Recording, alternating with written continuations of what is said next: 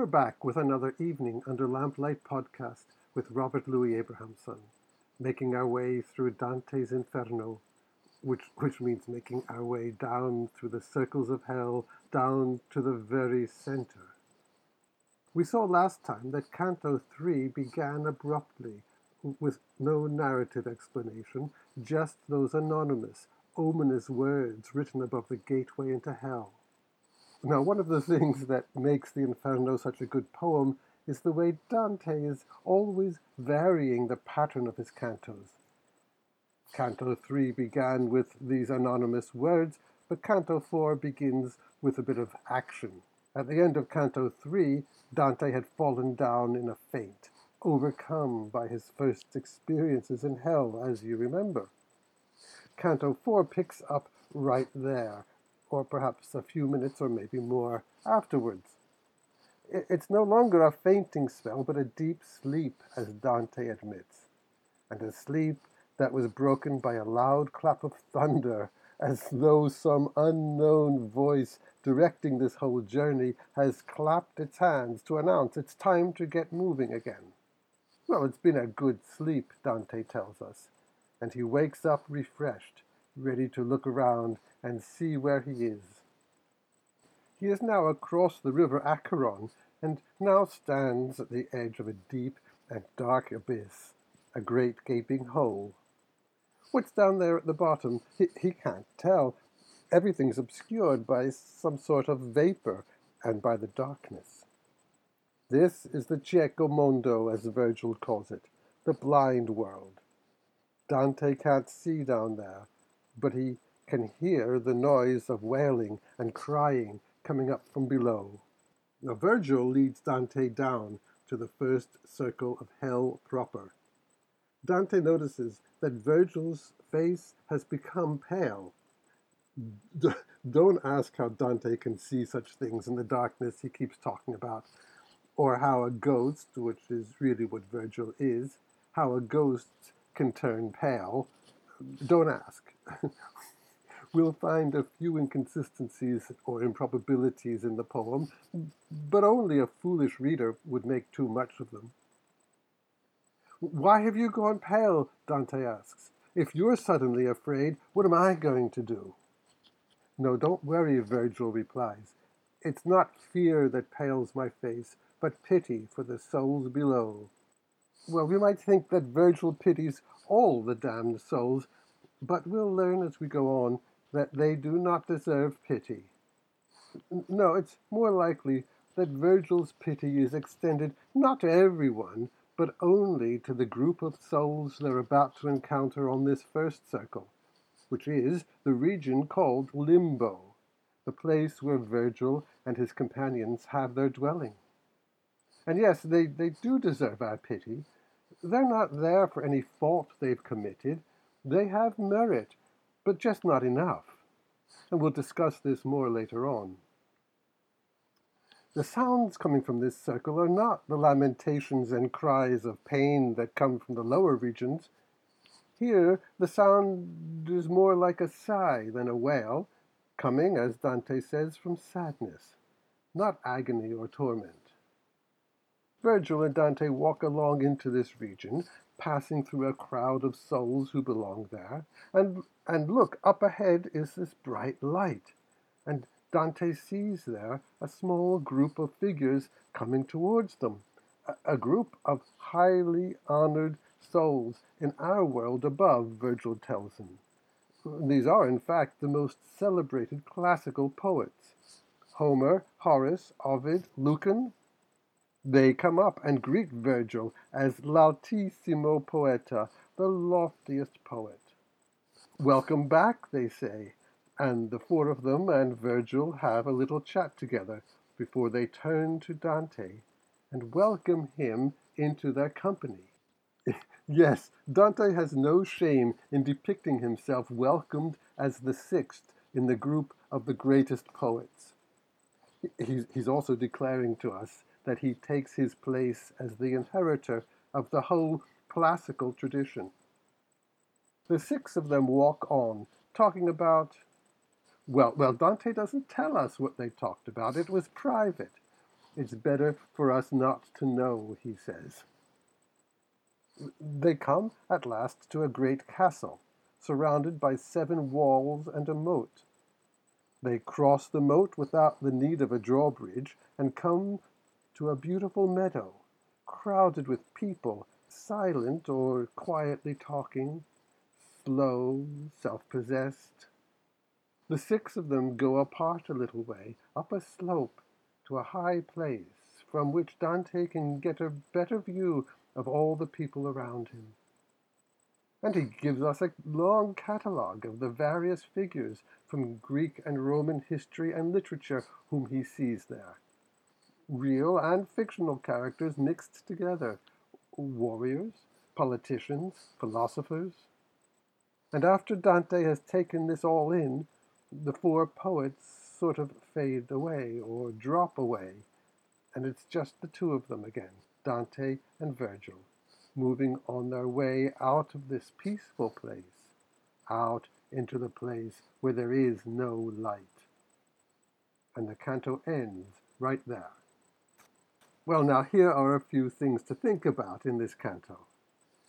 I don't think I mentioned this, but the vestibule region depicted last time is considered to be Dante's own invention. It wasn't a part of Catholic doctrine or mythology, and, well, that makes sense.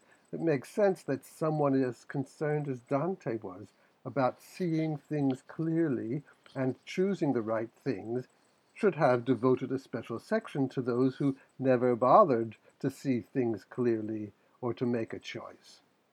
But limbo was not Dante's invention. It was part of Catholic doctrine, or we might say, with reverence, part of the mythology, as the place for babies who had died before they had a chance to be christened. They were too young, of course, to have done anything wrong, but without baptism they couldn't get into heaven. Limbo was also a place for the great figures of the Old Testament to wait in expectation of the Messiah and salvation. Traditionally, Holy Saturday, the day between Good Friday and Easter Sunday, was the time when Christ descended into hell, down to limbo, where he liberated all those souls who had been waiting for the Messiah. This was called the harrowing of hell, sifting out the good souls there from all the dross. Of course, it's a little more complicated than I can make it right here, but you get the picture. And Dante adapts this picture. Well, he doesn't really give much attention to the unbaptized babies, but he does give us a long list of Old Testament characters who, Virgil says, were released when, new to limbo himself, he, Virgil, saw the mighty one come down victorious to pull out Adam, Abel, Noah, Moses, Abraham, Isaac, Jacob, Jacob's children, and a whole list of others, including, we'll be glad to hear, the women also, like Rachel, wife of Jacob. Dante takes it much further, though. Not just Old Testament characters. Limbo here becomes the home of what is often called the virtuous pagans. All those Greek and Roman figures who did not have the chance to put their faith in Christ because they'd never heard of him. And not only them, there are at least a few Muslims in Dante's limbo.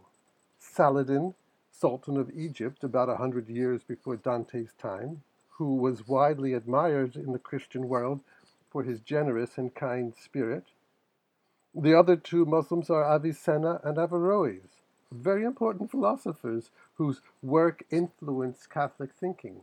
Now, Catholic doctrine said that the only way you can get into heaven is through accepting Christ's saving power. Even as we see in the Purgatorio, if you repent and turn to Christ just in the final moments of your otherwise wicked life. That's the doctrine. But what is the poetic meaning? What states of our psyche are being illustrated here? The best way I've found to explain this is by bringing in a line from Gil Bailie.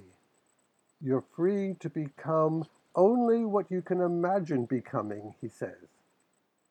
Or to put it another way, you cannot become what you cannot imagine becoming.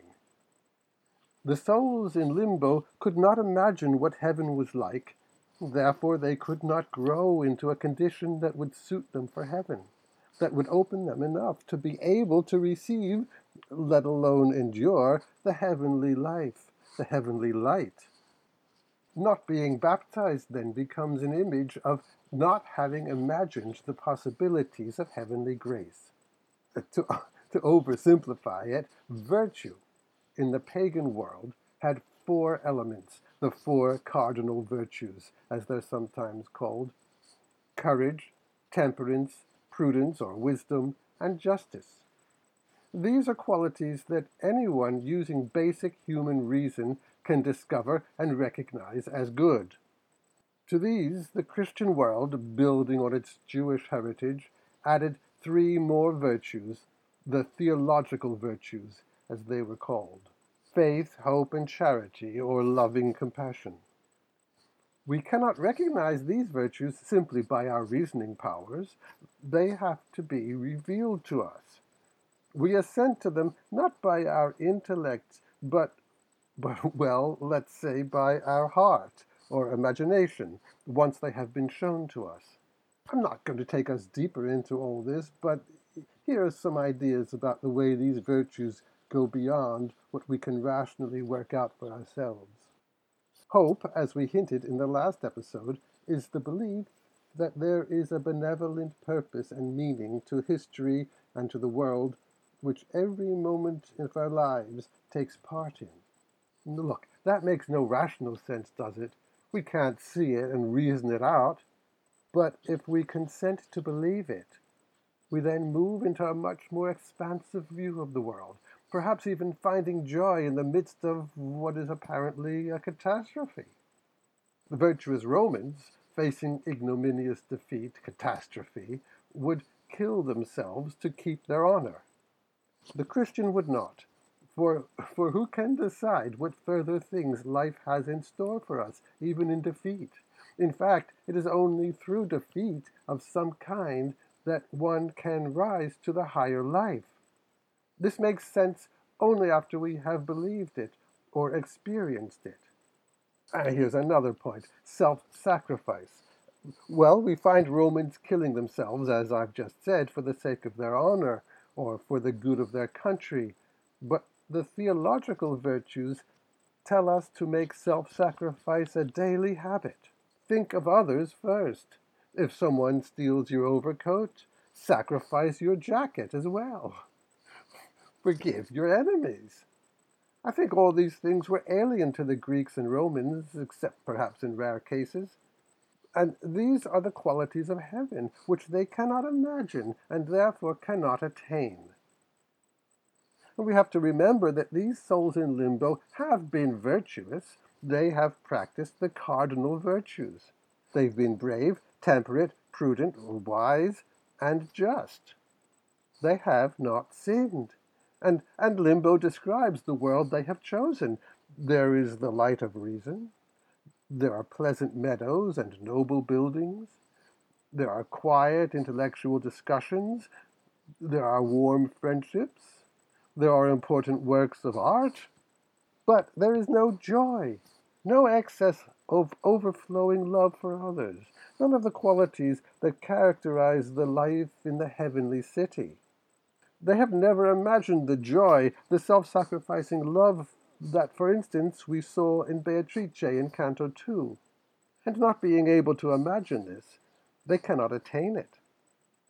You're free to become only what you can imagine becoming. This is tough.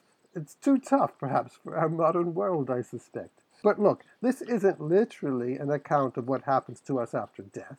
How could Dante or anyone really know?